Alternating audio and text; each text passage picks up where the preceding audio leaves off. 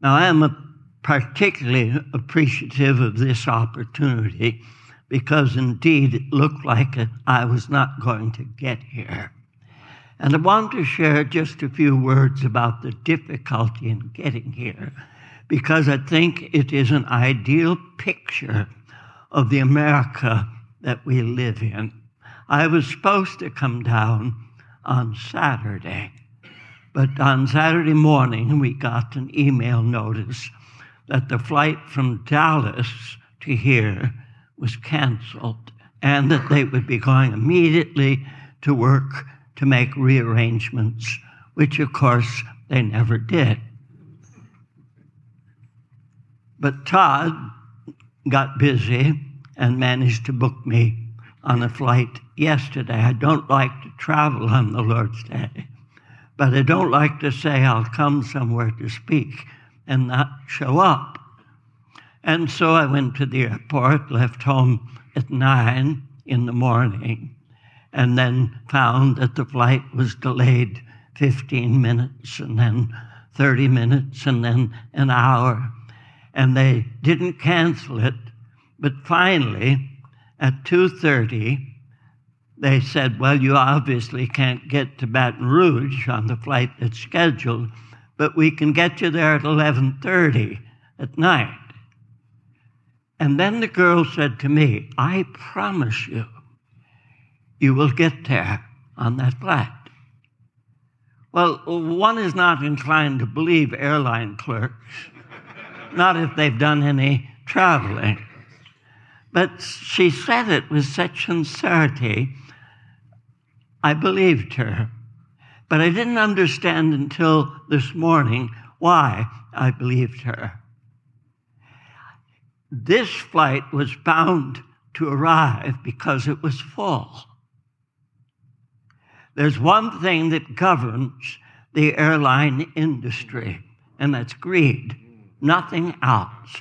Now, can you imagine the Pony Express being governed by greed? Would we be here today? Would this nation even exist if our fathers had been governed by greed? There were men with a vision of making a fortune, but they knew that integrity was part of making that fortune. But today, there's no question about integrity. That matters nothing whatsoever. Not in the world of business, not in the world of government, and by and large, not even in the church. Success, and usually that's greed or numbers, is the dominating factor. But now, the thing that gets to me continually is when I hear churchmen acknowledge the difficulty that we're in as a nation, they are continually blaming either politics, education, or media. But honestly, I do not believe there is one thing wrong with America that was not first wrong in the church. I believe that the church is leading the nation to destruction.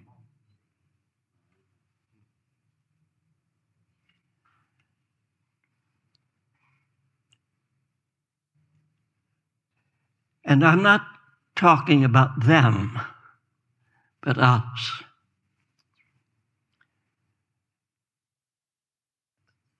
Recently, I have been asking with greater and greater frequency, what does God want?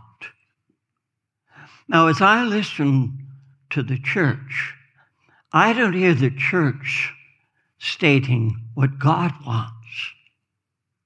I hear the church stating what they want. And there is a huge difference. Some of the men that I talk to, some of the men in supposed leadership, almost sound as if they think that when God built heaven, he overbuilt. So he's got all this vacant space, and he's not able to fill it. And so he's challenged them to fill heaven for him. And obviously, there's a reward system in place, and the more you get there, the greater your reward. And so you make the terms so cheap, so shoddy, that any sin-loving rebel can nod his head in agreement with certain historic truth and be called a Christian. And he is assured that he's a Christian, and he's told, don't ever let anybody, not Satan, not your pastor, not your parents, not even God himself, convince you that you're not a Christian, because now that you've accepted Christ, you are. Now, one would be hard-pressed to find that kind of nonsense in Scripture, but it's the prevailing nonsense in the evangelical world. And nobody knows for sure the accuracy of the statistics that are compiled, but all kinds of estimates are made in terms of what portion of the church might truly be Christian. And I certainly don't know any more for certain than you do, but there are Southern Baptist leaders who have confessed that every indication is that at least 70% of all Southern Baptists are as lost as Satan himself. And anybody in his right mind knows things are better in the Southern Baptist Convention than they are in the Presbyterian Church, or the Congregational Church, or the Methodist Church, or the Lutheran Church. And I wonder how many who allow statistics like that to enter their heads and perhaps even pass out their mouths have ever asked this question: would it be possible to have 70% of the members unregenerate and 100% of the pastors regenerate? There has to be some correlation. I would not pretend that the figures have to match exactly, but there does have to be some relationship. And when you've got 5,000 members in a church, and there are only 1,000 that come on Sunday night, and if in the unlikely event they still have Sunday evening service, there's only 200, and if in the even more unlikely event they still have a prayer meeting and they're not more than 20, 5,000, 1,000, 220, something's wrong. And what is it really that's wrong? And is there any sense in blaming somebody else? Now, as children, we were very good at that. And perhaps in a sense it was almost understandable. But for men to be blaming somebody else for what is clearly and precisely our fault, it makes no sense. And especially when so much is at stake, eternity itself, the kingdom of God, and the heart desire of our King. I ask, what does God really want? I believe that God wants a people who listen and obey. I believe that a Christian is a person who listens and obeys. And anything less than that leaves the person unconverted. But how many of the people that you minister to listen to God and obey? I've prepared a list of questions that I want to call to your attention, leading to the scriptures that we're going to be looking at. In a conference near Memphis last week, I had a lengthy talk with a prominent Christian man in the area there who was essentially saying, it's too late. Now that's a very large view of the American church. It's too late. You know, we could ask, is the picture of America now one of a nation in the early stages of self-destruction, or in the latter stages of self-destruction, or have we actually already passed the point of no return? Now, many are saying we've passed the point of no return. They say things have never been worse before in history than they are right now. Now, that's a ridiculous lie, but many people would rather believe a lie than the truth.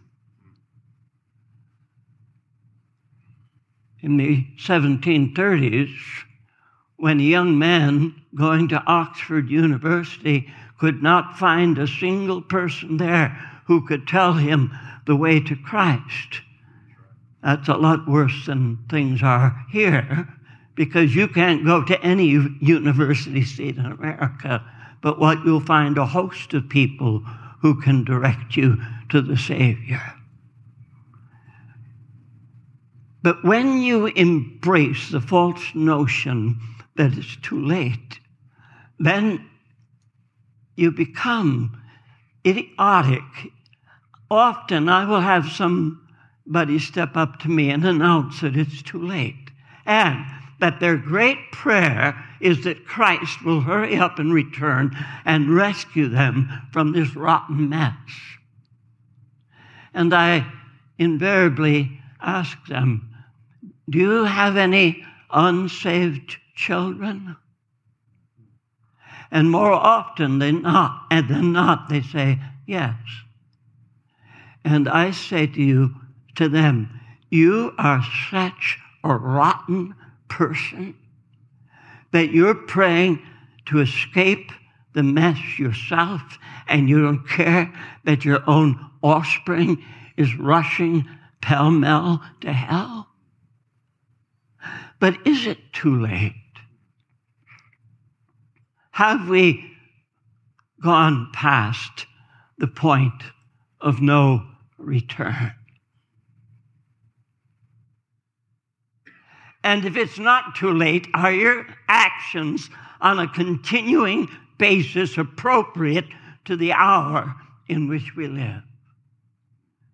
I don't see how anybody could deny that we are in a state of emergency. And it would certainly not be an error to say that in our lifetime, things were never worse in this country than they are right now. But does any of that suggest it's too late? Or does that suggest we've been going in the wrong direction far too long? Let's turn. But fundamental to that are the questions I suggested that I would like to ask you. Questions to ponder, at least to some degree. But before I do that, I don't think it would be inappropriate for me to say to you that if you would like to object to anything that I say this morning, or to question anything I say, or to add or ask for for qualification of anything, I say, don't hesitate to interrupt me. I don't believe I'll forget where I'm at. I would urge you to be polite. Let me finish a sentence. Wave your hand or something, letting me know you have something to say. But I won't object. I would caution you to be sure you know what you're doing.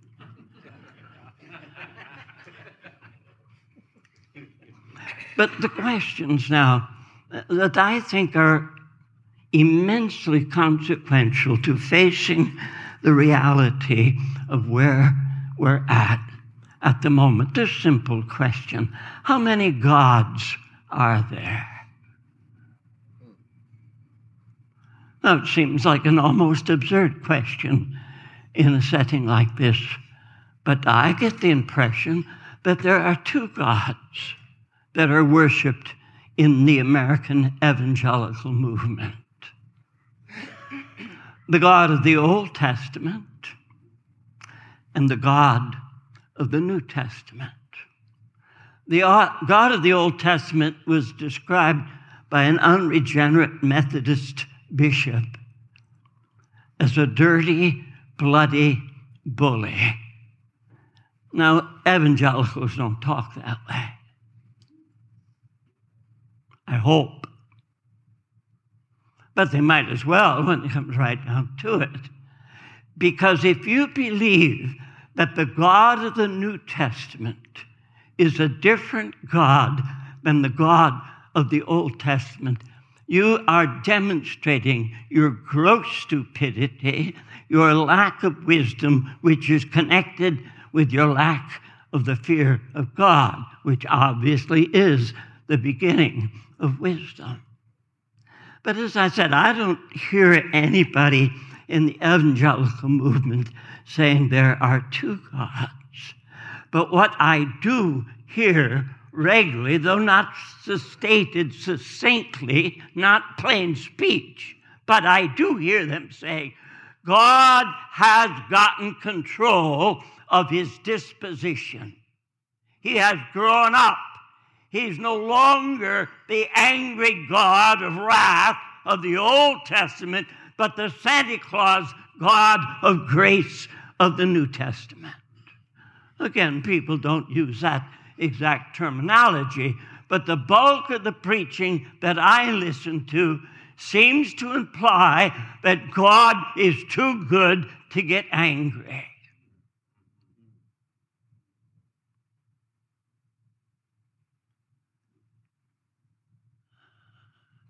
Do any of you believe that God is too good to get angry? That the grace of God now overwhelms the holiness of God? Or that because of his antiquity, God is no longer able to enforce his own rules and regulations? Well, no, we're not likely to embrace that kind of nonsense exactly. But we might be handling the Word of God like those who think God has changed, who no longer believe that the God of the Bible is truly the unchanging God. I want to ask you, do you believe that the God of the Bible is the unchanging God? As he was, so he is, and so he will always be. That he most certainly has not grown up, not gotten control of his disposition, but is precisely now as he was and will forever be. Well, now, if that's true, it ought to have some powerful impact on our preaching. And as I said already, most of the men that I listen to don't act like they believe that the God of the Old Testament is truly the God of today. And as I've already said, when we ask the question, what does God want? It seems so absolutely clear that God wants a people who listen and obey. But let me ask you, do your people, the people that you minister to, listen and obey? I find that the most common thing said to me after I preach is, "Oh, that was interesting. I'll have to think about that." You have to think about it. When God gives a command, you have to think about it.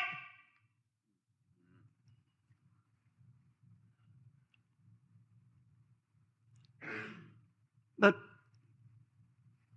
what happens when I preach is not the issue that I'm concerned about this morning. It's what happens when you preach.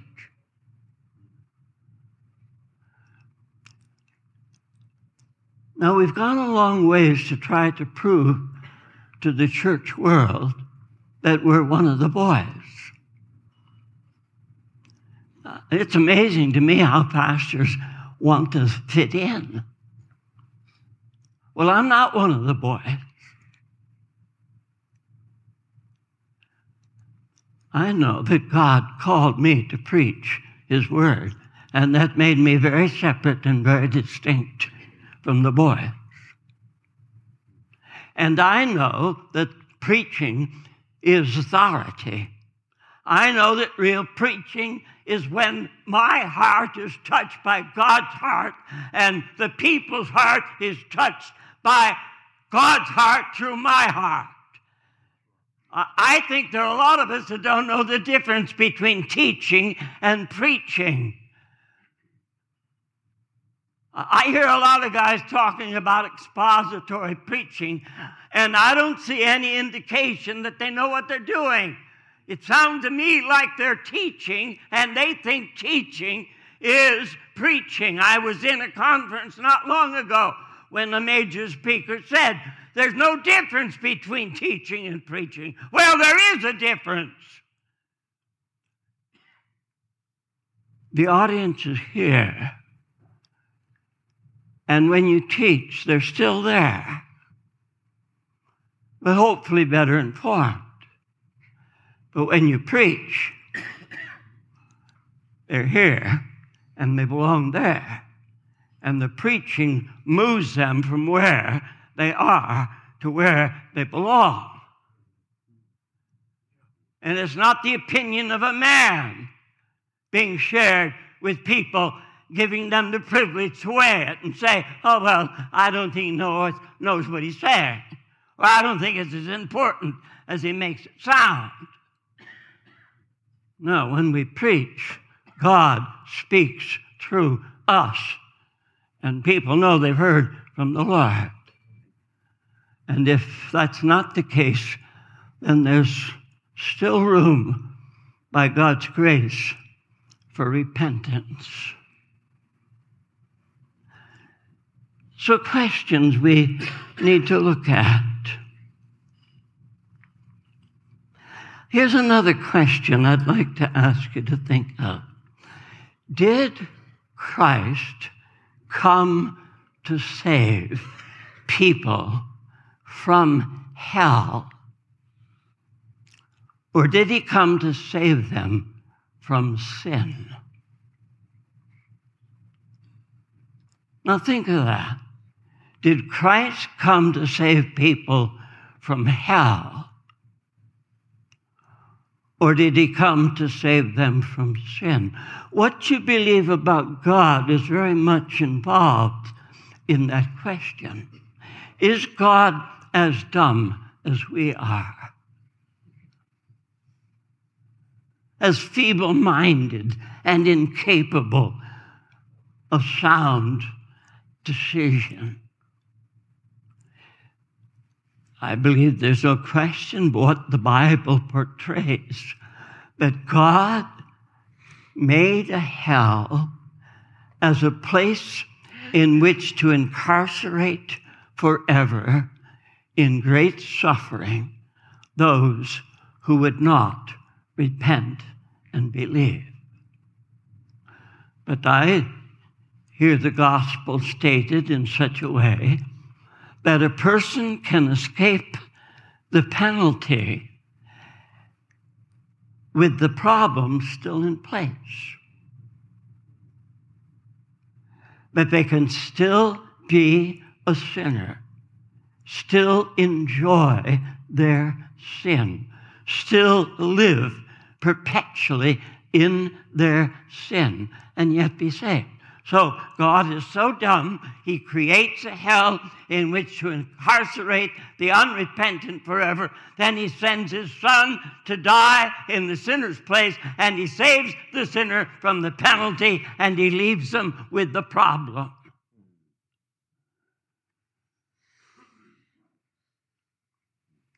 I wonder how many of you are guilty of that kind of nonsense.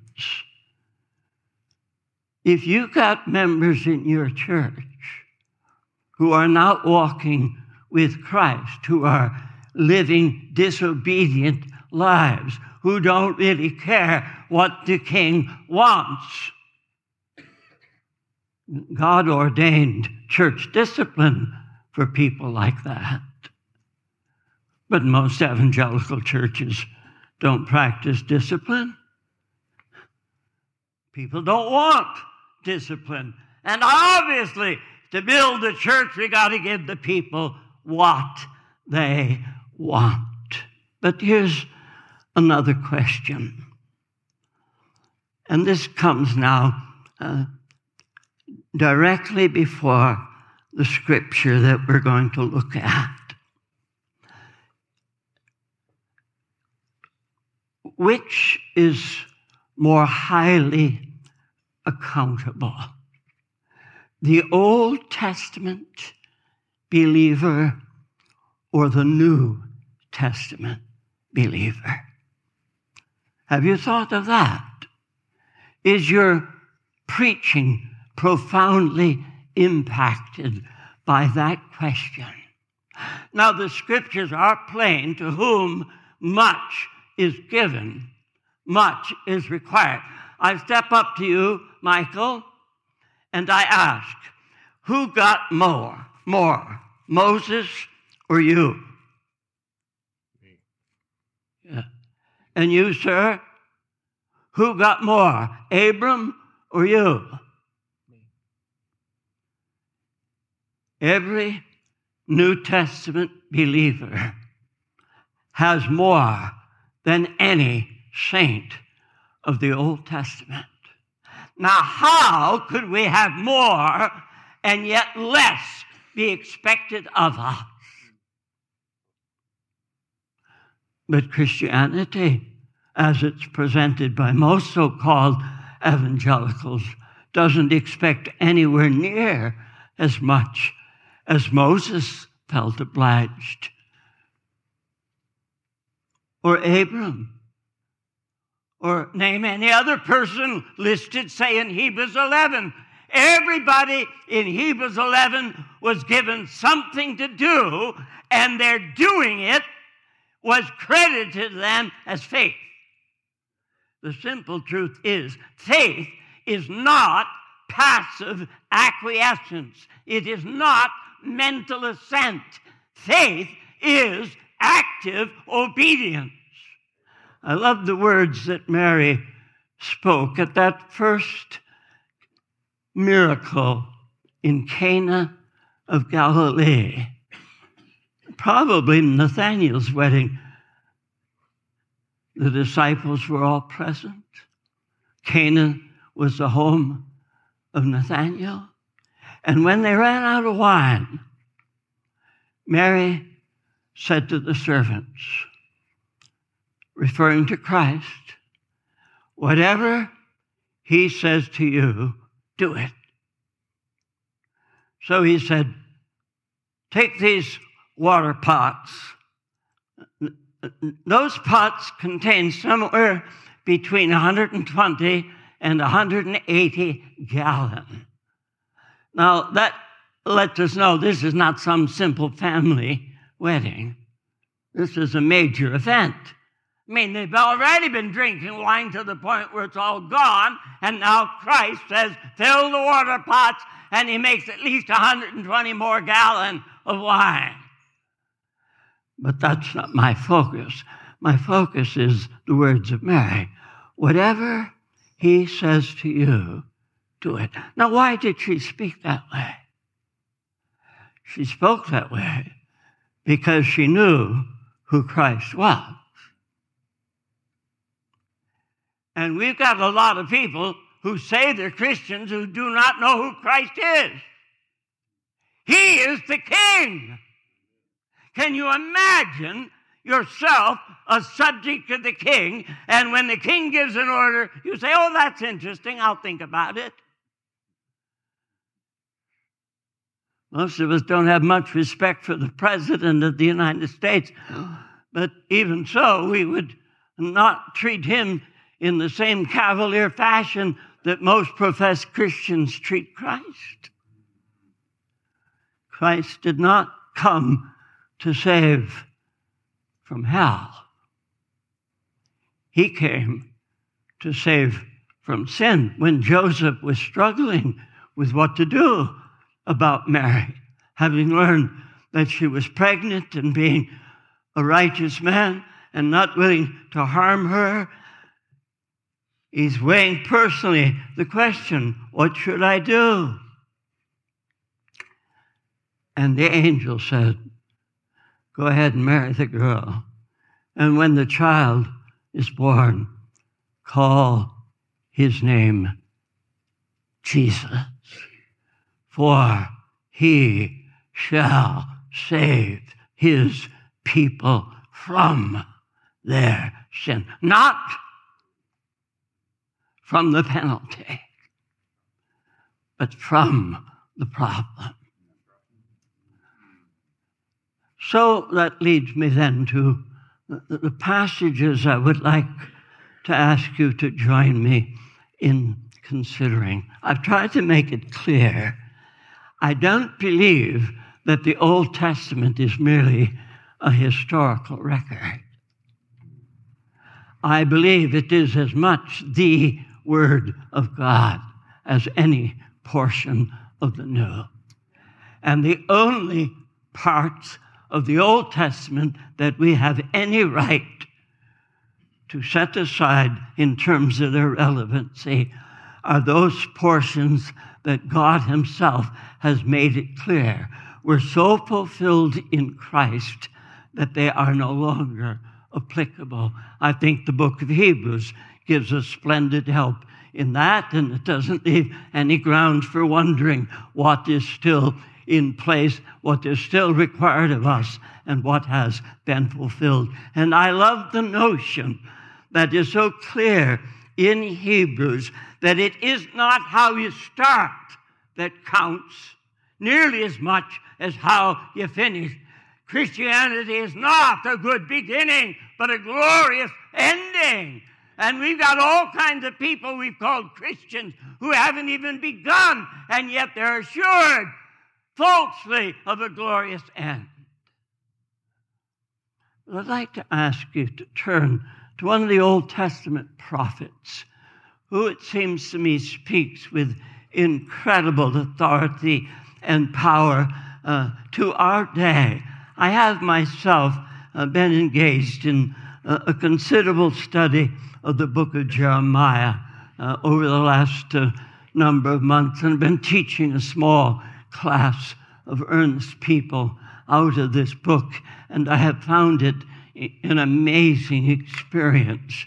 And although I had read it often before and have considered it for a very long time to be as much the Word of God as Romans, it has come to me in a much more powerful fashion of late.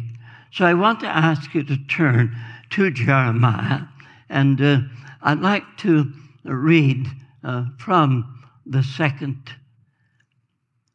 third chapter, chapter 3,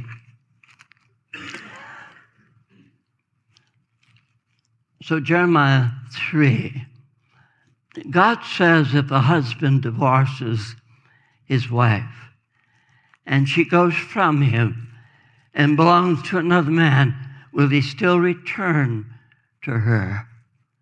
Will not that land be completely polluted? But you are a harlot with many lovers. Yet you turn to me, declares the Lord. Lift up your eyes to the bare heights and see, where have you not been violated? By the roads you have set for them, like an Arab in the desert, and you have polluted the land with your harlotry and with your wickedness. Therefore the showers have been withheld, and there has been no spring rain. Yet you had a harlot's forehead. You refused to be ashamed. Have you not just now called to me, my Father? Thou art the friend of my youth. Will he be angry forever? Will he be indignant to the end? Behold, you have spoken and you have done evil things, and you had your way. Now, I don't need to tell you, I trust that in the book of Jeremiah, there are incredible statements made, statements about the prophets and the priests, statements that make it perfectly clear that they were sold out to iniquity, that each man had one real purpose, and that was to gain what he himself wanted. So they could not be called shepherds because they'd gladly devoured the sheep whenever it was to their advantage. Statements of incredible importance. But in this next section, we have a picture of God's call to repentance. Verse 6 of chapter 3. Then the Lord said to me, in the days of Josiah the king, have you seen what faithless Israel did? She went up on every high hill and under every green tree, and she was a harlot there. Would it be correct to say that the American church is a harlot? Now look, we may not be among that crowd that's blaming everything that's wrong on the media or the educational system or the politicians. But have we really come to grips with the problem? The American church has become like the harlot to whom Jeremiah addresses these words. Israel first, then Judah, that ceased to listen and ceased to obey and turned aside to sin. And I thought, verse 7, after she has done all these things, she will return to me. But she did not return, and her treacherous sister Judah saw it. We have not only turned rotten ourselves as a nation of churches, but we are corrupting the entire world with the nonsense that we proclaim as Christianity. So we've got millions of converts throughout the world who are no more converted than the bulk of our converts in America. Almost none asking, what does the Lord want? And then giving him what he wants.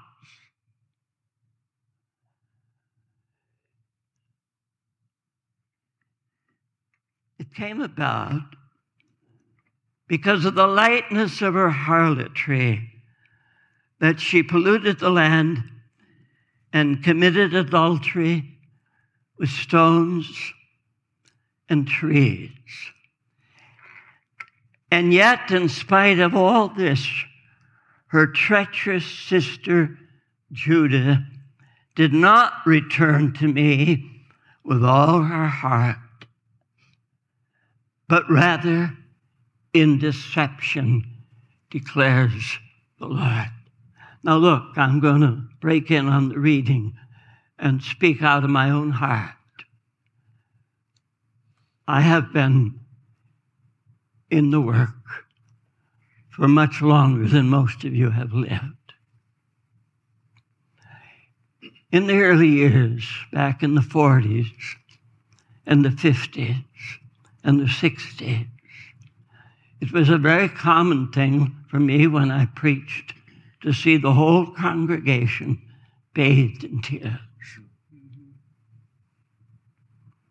It was not exceptional or remarkable when dozens were profoundly converted in a single week. It had nothing to do with me. It had always and only to do with the Word and the Spirit. But now I see places where there's a sudden revival of interest and concern. We have prayer meetings that spring up, some very largely attended, but then they dwindle. I don't see anything leading to permanent change. Now, don't misunderstand. I'm not in despair. I haven't lost hope. I honestly believe a great revival will come. I believe it has to come. There are promises that cannot be fulfilled apart from an awakening of the church. How will the Jewish world ever be provoked to jealousy by the ungodly church of today?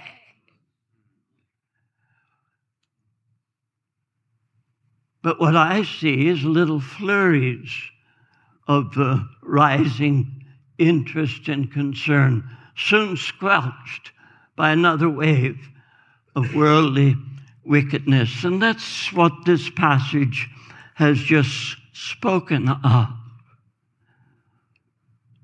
The treachery of Judah, bad enough that Israel went so far astray, but then followed by treacherous Judah.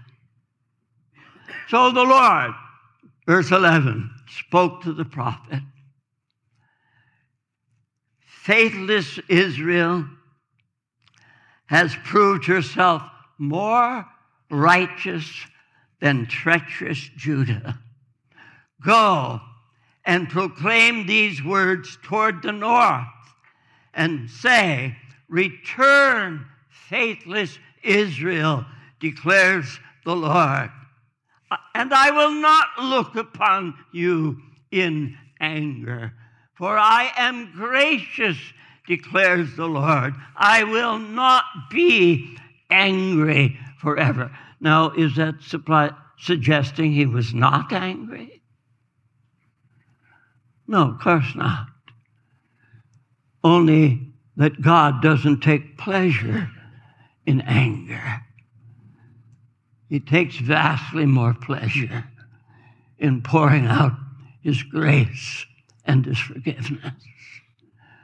But we're living at a time that very clearly parallels what Jeremiah was experiencing. And the words that God spoke to Jeremiah are largely applicable to our situation today. And so there's a call here for return. Go, verse 12, proclaim these words toward the north and say, return, faithless Israel, declares the Lord. I will not look upon you in anger, for I am gracious, declares the Lord. I will not be angry forever. Only acknowledge your iniquity, that you have transgressed against the Lord your God, and have scattered your favors to the strangers under every green tree, and have not obeyed my voice, declares the Lord. For I am master to you, and I will take you from one from a city, and two from a family, and I will bring you to Zion. Then I will give you shepherds after my own heart, who will feed you on knowledge and understanding. And it shall be in those days, when you're multiplied and increased in the land, declares the Lord, they shall say no more, the ark of the covenant of the Lord. And it shall not come to mind, nor shall they remember it, nor shall they miss it, nor shall it be made again. And at that time they shall call Jerusalem the throne of the Lord, and all the nations will be gathered to it for the name of the Lord in Jerusalem. For they shall not walk any more in the stubbornness of their evil heart. Well, I'll not read the whole, but I'm hoping that you get a picture that Israel and Judah have removed themselves from that position that God wanted them in, the position of a people who listened and obeyed. And because of that, they left him no choice. Now, here's the thing we've got to face. When a nation goes rotten, like America has gone, God is not at a loss what to do. God has been through this before. This is not the first time around for him. He knew what to do the first time, and he certainly knows what to do this time.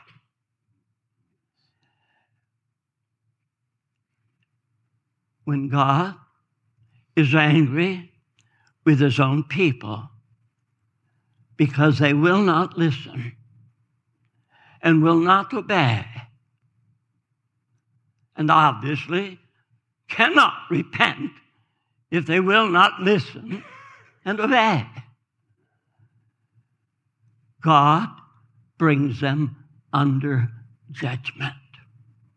And most of you are as aware as I am that the judgments of God throughout Scripture take on two basic forms. Either they are remedial or they are final. Now, because I don't have the joy and the privilege of knowing most of you, it would not be safe to assume you know everything on this subject that you ought to. And even if there's only one who's not enlightened, I better take the time to spell it out. A remedial judgment is a gracious judgment. It's a corrective judgment. It's like remedial reading in the public school. When a remedial reading class is announced, is it saying, we have now expelled all the students that are behind in their reading skill? No, it's saying we're now offering a special opportunity for those who are behind in their reading skills to catch up. So we're speaking about the remedial judgments of God. Judgments that are intended to enable people to catch up with God, catch up with repentance, catch up with obedience. Now, clearly, we are a nation under remedial judgment. Very often, God's method in remedial judgment was to allow his enemies to harm his beloved. That's a pretty straightforward thing. God whispers in the ear of the Philistines, Israel is yours, help yourself. And they destroy vast numbers. Or, living in these days, God says to the Muslims, the Christian church, so-called, will not listen and obey. Help yourself. And so we're overrun with Muslims. We're so stupid, and stupidity, blindness is part of sin. It is inevitable when a nation is proud that it is also thoughtless. Pride is, after all, a breeder's sin. It has incredible capacity to produce more and more and more sin. So here we find ourselves under the remedial judgment of God. So we got all these stupid people in the church saying, it's too late. It's never too late when there's a remedial judgment. The purpose of the remedial judgment is to bring us up to date, to catch up with our repentance. I'm asking you now, have you been preaching the way you ought to preach in an emergency hour like this? Most of the guys that I know are so busy distributing comfort among their people. And the last thing in the world a person sound asleep needs is another sermon on comfort. This is a time when some serious kicking should take place, when people should be aroused out of their slumber. I'd like to ask you to think now of this. Paul gave instruction to Timothy. Preach the word. Now, look, being desperately honest, how do I know if I have preached the word? How do you know? All of you preachers think you're preaching the word. Are you preaching the word? Or are you simply preaching from the word? Or about the word? Have you ever even considered the difference between preaching the word and preaching about it, or preaching from it? And how can I ascertain accurately whether I have preached from or about, or have actually preached the word? Well, now, the word gives statements about itself that are immensely useful. The word describes itself as a hammer. The word describes itself as a fire. The word describes itself as a sword. If you preach and nobody's hammered, nobody's set on fire, nobody is pierced through by the sharp, two-edged sword, you have great reason to doubt that you have preached the word. Whenever you preach, there ought to be people who feel the hammer of the word. Now, a lot of the men that I talk with, the first time a person shows signs of distress, they back up and try to smooth things over. Thank God our fathers were wiser than that. When people began to weep, then they poured on the burden. They, in the earlier days of this country, they didn't preach the word and make the convert on one and the same occasion. It was very common for men to be under the conviction of sin for days and days, even weeks at a time, struggling. Some were under such profound conviction, they couldn't even get out of their beds. But now we don't want anything like that. We want an immediate conversion. And so what we get is a hypocritical response, something that takes the pressure off for the moment. But I'm telling you, when you preach the word, there is the hammering, there is the sword piercing. There is the fire occurring. And I wouldn't be surprised, but what some of you ought to get alone with the Lord for a protracted season and do some serious repenting about what you call preaching, which is leading the nation downward instead of upward. When we're under remedial judgment, as we are right now, surely, if ever urgent, true preaching was mandatory, it's at this time. Now, granted, people don't want to hear it, but so what? When it begins to take root and effect, then there will be a growing number of hungry, thirsty people who will want to hear at any price. But here in this statement that we read, the Lord makes it clear through Jeremiah, then I will give you pastors after my own heart. I am not in a position to be critical of you, only to be helpful and to ask you to think. Would you dare to describe yourself as a pastor after God's own heart?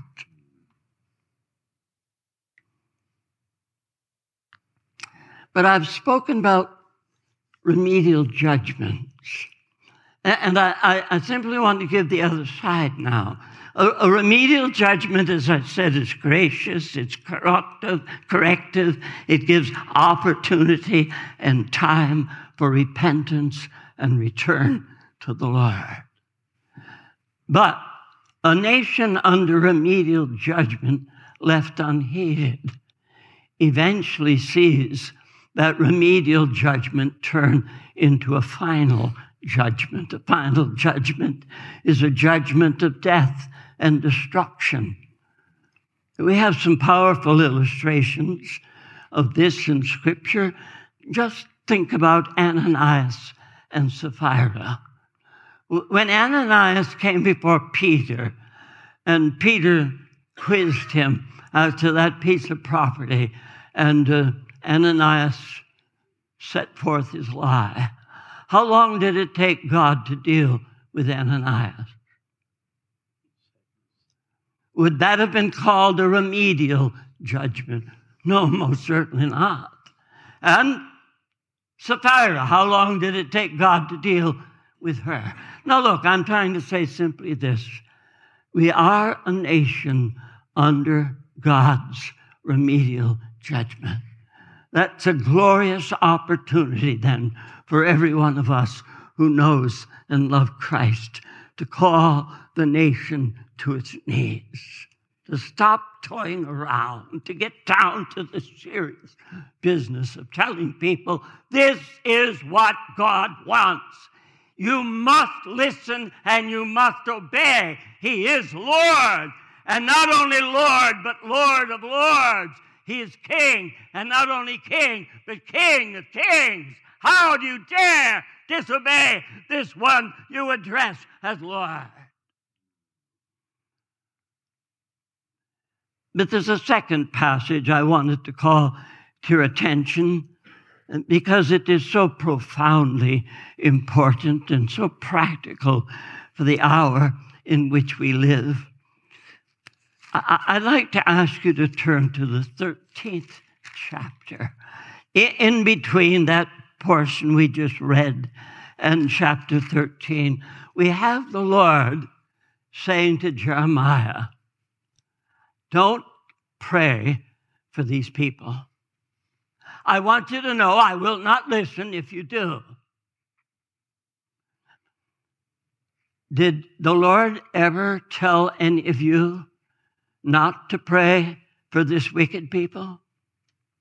Well, I don't dare speak for you, but I can tell you God never told me to quit praying. That fills me with hope.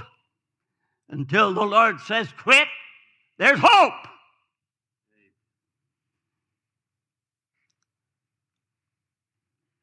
But now in chapter 13, there are two pictures here. You've doubtless looked at them, but perhaps they'll take on a fresh meaning for you right now. Verse 1 of chapter 13. Thus the Lord said to me, go and buy yourself a linen waistband and put it around your waist. But do not put it in water. Now look, let me interrupt. I know some translations, like the NIV, use the word belt. Well, that just proves that the translators didn't know what they were about. This is not dealing with a belt. I know that in Jeremiah's day, they didn't wear underwear like we do. But I'm just going to speak to you very candidly. Did you ever buy a new pair of underpants and wear them steadily for 3 months without washing them? I expect most of you have had enough of that pair of underpants after a single day. Or if your wife really hates to wash, maybe you do wear them a couple of days. But can you imagine buying a new pair of underpants and wearing it and wearing it and wearing it and wearing it and never washing it? So I bought the waistband in accordance with the word of the Lord, and I put it around my waist. Then the word of the Lord came to me a second time, saying, take the waistband that you have bought, which is around your waist, and arise, go to the Euphrates, and hide it there in a crevice of the rock. Now, there's no mystery here. Some say this could not possibly be literal because it was hundreds of miles from where Jeremiah was to the Euphrates. Stop the nonsense. This is what God says. This is what God meant. If God was speaking figuratively, he would have told us so. So go bury the waistband. So I went and I hid it by the Euphrates, as the Lord had commanded me. And it came about after many days that the Lord said to me, arise, go to the Euphrates, and take from there the waistband which I commanded you to hide there. Then I went to the Euphrates, and I dug, and I took the waistband from the place where I had hidden it, and lo, the waistband was ruined. It was totally worthless. Is there any wonder? Is it not a perfectly clear picture? Then the word of the Lord came to me, saying, thus says the Lord.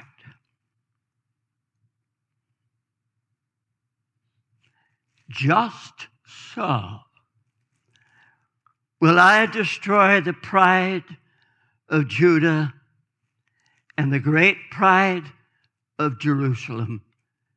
This wicked people who refuse to listen to my words, who walk in the stubbornness of their hearts, and have gone after other gods to serve them and to bow down to them, let them be just like the waistband, which is totally worthless. For as the waistband clings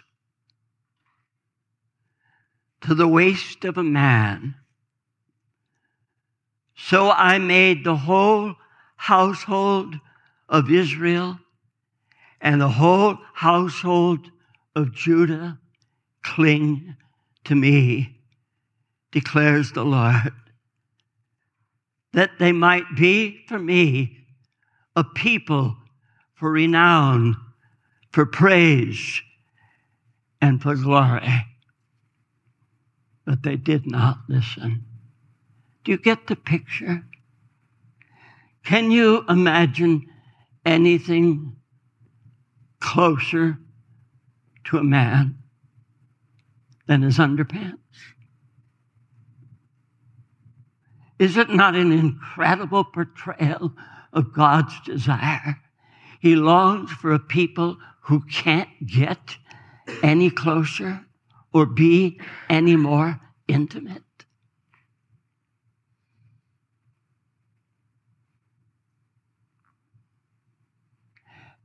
Do your people understand that this is God's heart for them? This incredible closeness, intimacy with the Lord?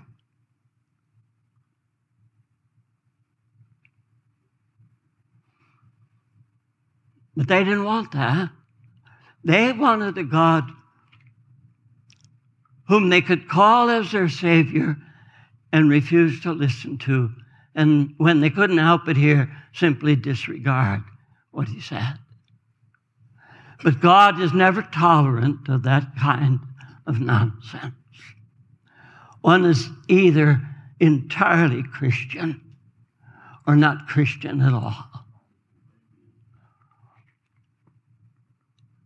One has that longing. Oh, it's not that we're talking about perfection, but would you not say about yourself that there's nothing you want in all the world than to walk closely with Christ and to do absolutely everything he says to do? But we've raised up a people who aren't like that at all, and we've given them an assurance of salvation that is totally unwise and absurd.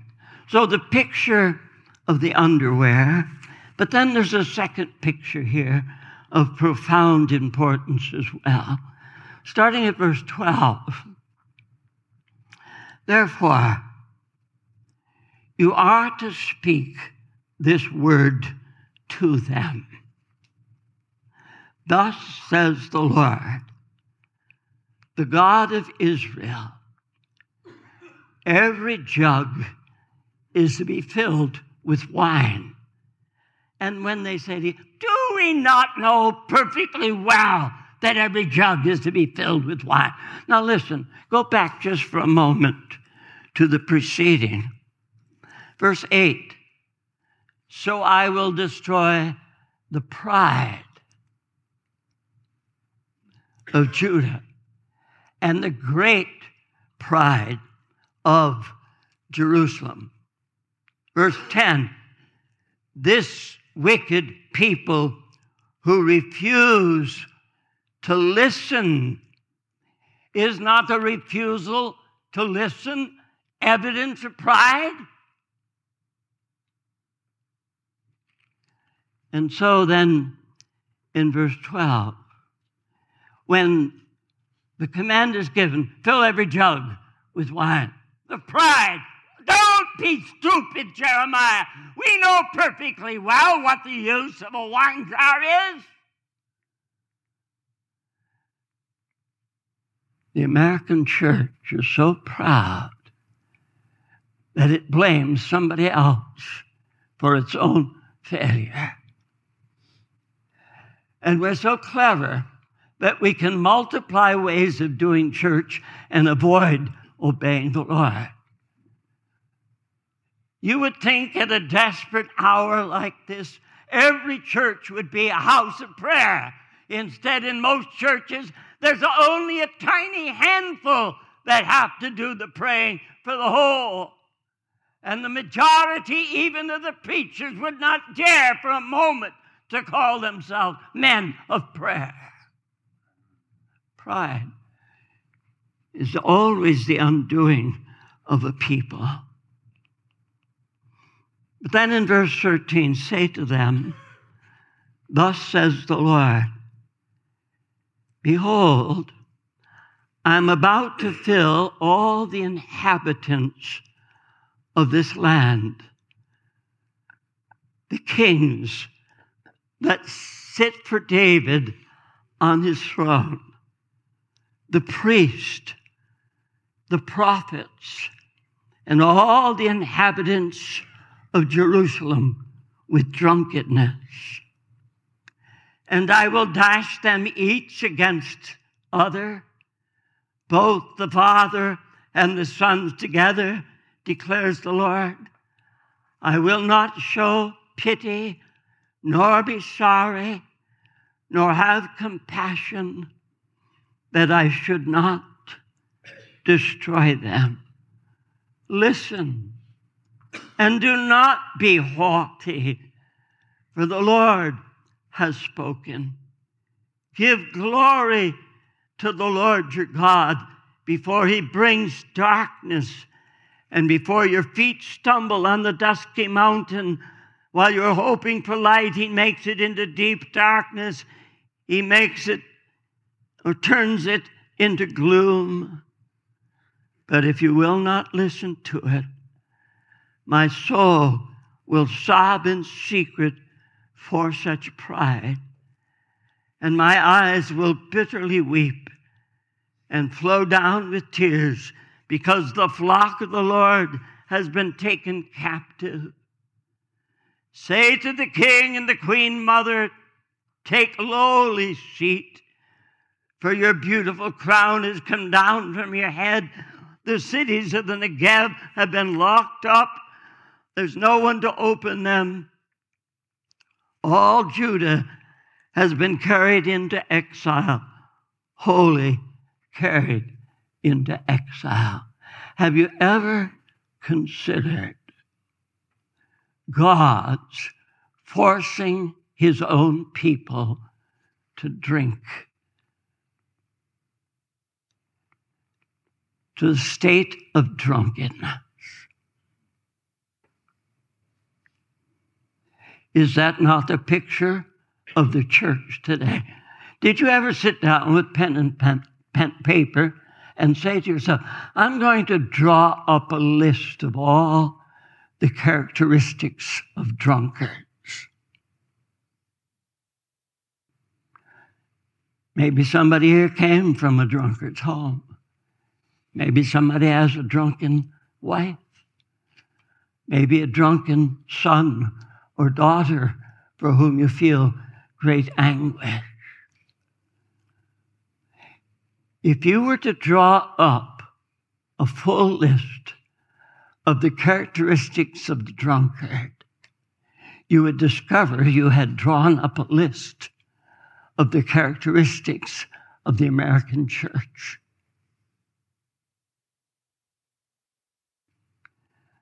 Drunkards get up and make a speech. They think they have given the most wonderful discourse ever given in the humankind's history, but nobody understands a word of what he was trying to say. A drunkard will go up to a harlot in a restaurant or a bar and kiss her and hug her and treat her as if she were a queen. Then he'll go home to his own wife and smash her in the face and kick her to the floor. The drunkard loses all ability to discern right from wrong. When you meet a drunkard, you have, I trust, learned to avoid him. First, his stench will help you. For a drunkard may think he's the most handsome guy on the street, but have vomited all over his own clothes and not have washed for such a length of time that nobody can get near him.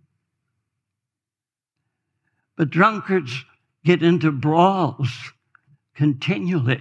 And if you try to investigate what the brawl was all about, it usually comes right down to nothing, just like churches that are brawling. And for the most part, there's nothing underneath it all except a lot of sheer stupidity. I'm simply saying every evidence that I see says the American evangelical church has been forced to drink the wine of God's wrath to that state where drunkenness characterizes it. Here we are on the verge of destruction, and we're pretending as if things have never, ever been better. So God gives us the picture of underwear in order to convey to us his heart, his longing for a people who are near, who are close, who are intimate. And he gives us this picture of drunkenness so that we can face afresh the fact God is not without resources. When his people betray him, he doesn't move back and say, oh my, what can I do? I had so hoped that this time it would work. But now they've gone the same way as ancient Israel. Oh, I don't know what to do.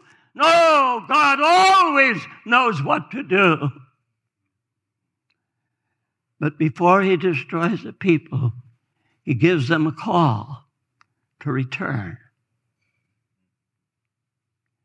And I believe that in America, we're at that juncture where we have one hope left, and that's to return to the Lord. And I wonder how many of you know God's heart in this matter.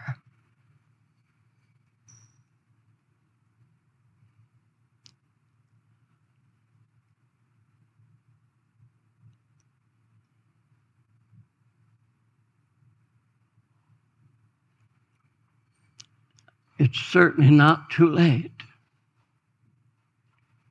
but it will be if we go on the way we've been going. So my hope this morning was that somehow I could appeal to you to feel afresh the seriousness of the hour,